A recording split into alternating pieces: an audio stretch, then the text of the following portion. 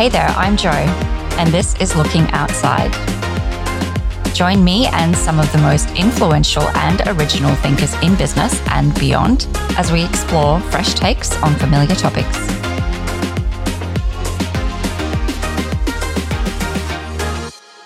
Hi, everyone. Welcome back again to Looking Outside. This is the second podcast we're doing inside of the Dubai Future Forum, reflections on what it's like to be a futurist and how you can bring great talent into the field and leverage all of the amazing work that's happening.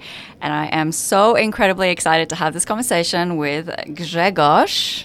Greg. Perfect pronunciation. Ombach. Thank you so much. Dziękuję bardzo. Asha, very good pronunciation. Thank you so much. So as you can probably tell, Grzegorz is Polish, so am I. And Asha sounds also Polish. Yes, it's definitely Polish. And Not many people call me why that. Why are you doing it in English then? Oh, well, because it's spelled ASIA. Here you are. Okay. And I had battles with that. So, Greg, Grzegorz, tell us a little about yourself. First, thank you very much for having me here in this fantastic building, this future museum of the future in Dubai. It's really great place, and during this 2 days, it's a lot of exciting things going on here, and I'm looking forward to something what's going to be today afternoon. It means you are going to be on the stage. Well, so are you. So I am. Now, about myself, I have the privilege working in the various industries during my career. I was in the telco business with company like Qualcomm from San Diego, California, and then I had the chance, to learn how to drive very quickly the innovation to the market. And the life cycles there was about, I would say, 1-2 years, and if you missed once or 2 times cycles, you were out. Wow. And we know a couple of examples like Nokia as example. Then I was in automotive business, and automotive business is a bit longer cycle. It means something like 7 to 10 years.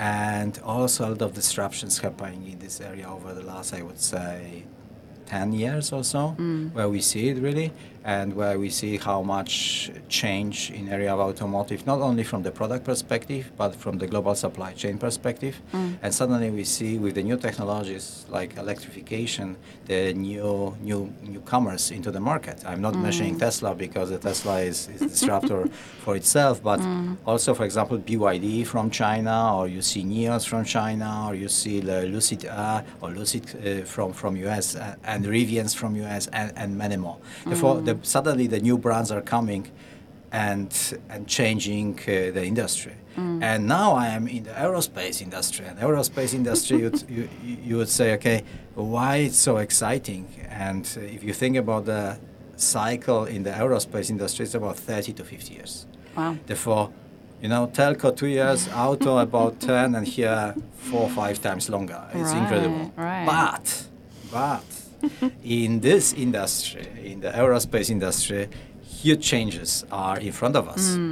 And the biggest changes which are coming, because if we look at this industry, something like during the last 100 years, we had the 3 revolutions and now the 4th revolution. I have a privilege being in the company Airbus, and Airbus is leading the industry in area of aerospace, but we not just do the aircrafts, great aircrafts you probably were using when you were coming here, but then also what we do is helicopters, and also what we do is the defense and space, Right. and therefore the portfolio is really rich, and independently in which part of business you are going to look at, in all of these parts, I would say not just a transformation happening, like continuous transformation, but the revolution is happening in all parts of the businesses. Right. And in the role which I am now at Airbus, I am privileged driving disruptive research and technology, and as I say always, it's probably the best title I have ever in my career. But it was not the reason why I took the job. The reason why I took the job was that this what we do today is going to have an impact for the next 50 plus years. Yeah, well, definitely, especially with the life cycle that you were explaining there. Oh, yeah. So you're kind of going, extending the duration of the impact that you can have through the industries that you're working in. I can't even think of something that is longer than 30, 40 years. I mean, maybe government and infrastructure. So that could be your next. It is. I think it's comparable to infrastructure. Infrastructure sometimes is even shorter than aerospace. Right. Yeah. If you just look recently, the last Boeing 747, which was something like 50 years in production, we just stopped alive in the production, but still flying. Therefore, those aircrafts, once you certify them and bring them into the market, then they are flying. At least the average life, it's about more than 22 years, but it goes beyond, and then you can see them for something like 30, 40 years in the air. Yeah? Wow. It's not dissimilar to McDonald's restaurants, actually, which last for over 40 years. So you can come and help us design. But I think they're also changing a little bit the portfolio, about the McDonald's. I'm using quite often, or when I'm on the way to Poland, by the way, from Germany, where I live in Munich, I'm crossing the Austria, and in Austria you have, even in McDonald's, you have the new products which are plant-based food. Therefore, this is also the big shift here happening. Right. And that's a really interesting point, because when we think about, like, in the realm of your title, disruptive research and technology, you're equally looking at the actual physical product that you're designing, but also the components inside of it, right? And even how the components are sourced and what they provide to the end consumer. And this is kind of whole ecosystem of what you're looking at for disruption, I imagine. So where do you start when you're thinking about that? Do you start with what actually touches the user of the product, or do you think more about the infrastructure that supports the product? It's a good one, and I think it's everything is about the goals you would like to reach. Because if you think about the aerospace, and particularly before the COP28, which is starting a few days from now here, the biggest challenge that you have in this industry is to make the flying more sustainable as we have today. And if we think about this fourth revolution I was mentioning about, the one was about bringing the aircraft into the air. The second one was about making it safer. It means that's as many starts and as many landings. Then third revolution was about bringing it broadly to the world, that everybody can use it. And now the fourth revolution, which is happening now, is about making that this industry is going to be net zero by 2050. Therefore, I think if you have such kind of a goal, of course it's not the destination, it's just the one target you have on the horizon. And after 2050 we are going to be continuing making it better, more efficient and so on. But if you just think about this target 2050, it means it's just 20 years from now, and even less. And from the aerospace perspective, it's very, very quick. Okay. Therefore, what we look last something like 30 years, we reduce already the emissions of the aircraft about 30%, 50%. Last 30 years, 50%, and now during the next 20 years, we are going to reduce another 50%. Therefore, when you ask where those ideas are coming from, then the one push is this fourth revolution. It means we have to ensure it's going to be more sustainable.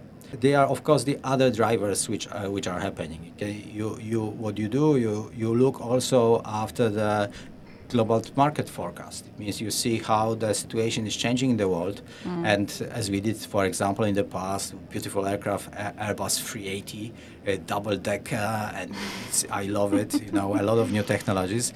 But suddenly the global situation doesn't need such kind of a big aircraft anymore. It needs a different kind of aircraft. Therefore, this is changing as well. Therefore, you have to take all of these aspects into account to make decisions in which direction you are going to push your future product or products, and for these products you need the technology bricks. And what we are doing is in my organization we have so-known scouts, and the scouts are distributed worldwide.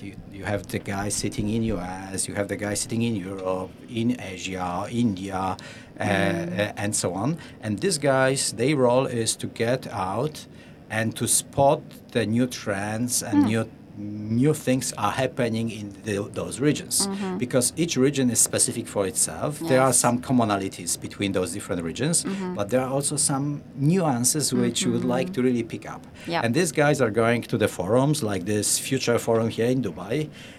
Then they are going, for example, to the places like universities, labs, going to the pitches of the startups, and then they are feeling the pulse of the ecosystem where they are.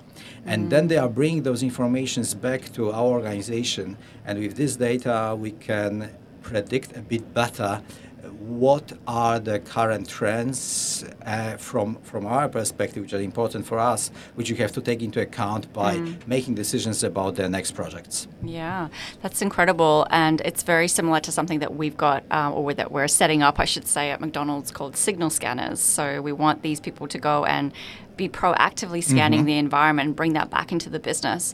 And what we're doing is really kind of leveraging the people who are just naturally passionate about foresight and futures and are just naturally doing this. Are you finding those people as well that are just natural advocates for the future, or are they tasked with this? And the job has to fit to the profile. Okay, so if you, for these jobs, we have people which are really very open, which they don't have to be the deepest engineers in the core, but they have to have a good understanding about the ecosystem in which they are placed, and with this, they do this job for a couple of years, and then they are moving on, and the new coming in. We are driving it already for quite a while. And also what we are doing, which is a bit more crazier than just scouting, we have a part in our Central Research and Technology Department, which is in my organization as well. We have a part which we call Blue Sky Thinkers. Oh, Okay. can I be a part of that? That sounds you have already blue. Yeah, I am ready to go. You are already blue today. Therefore, the Blue Sky Thinkers, these guys are allowed to be a bit more crazier. It means they are thinking really about the things which are the moonshots, which can potentially come in the future and have a huge impact on Airbus. And I'll just give you one example. Because we are running something like 3, 4, 5 parallel projects on these blue sky things which potentially could pop up in the future.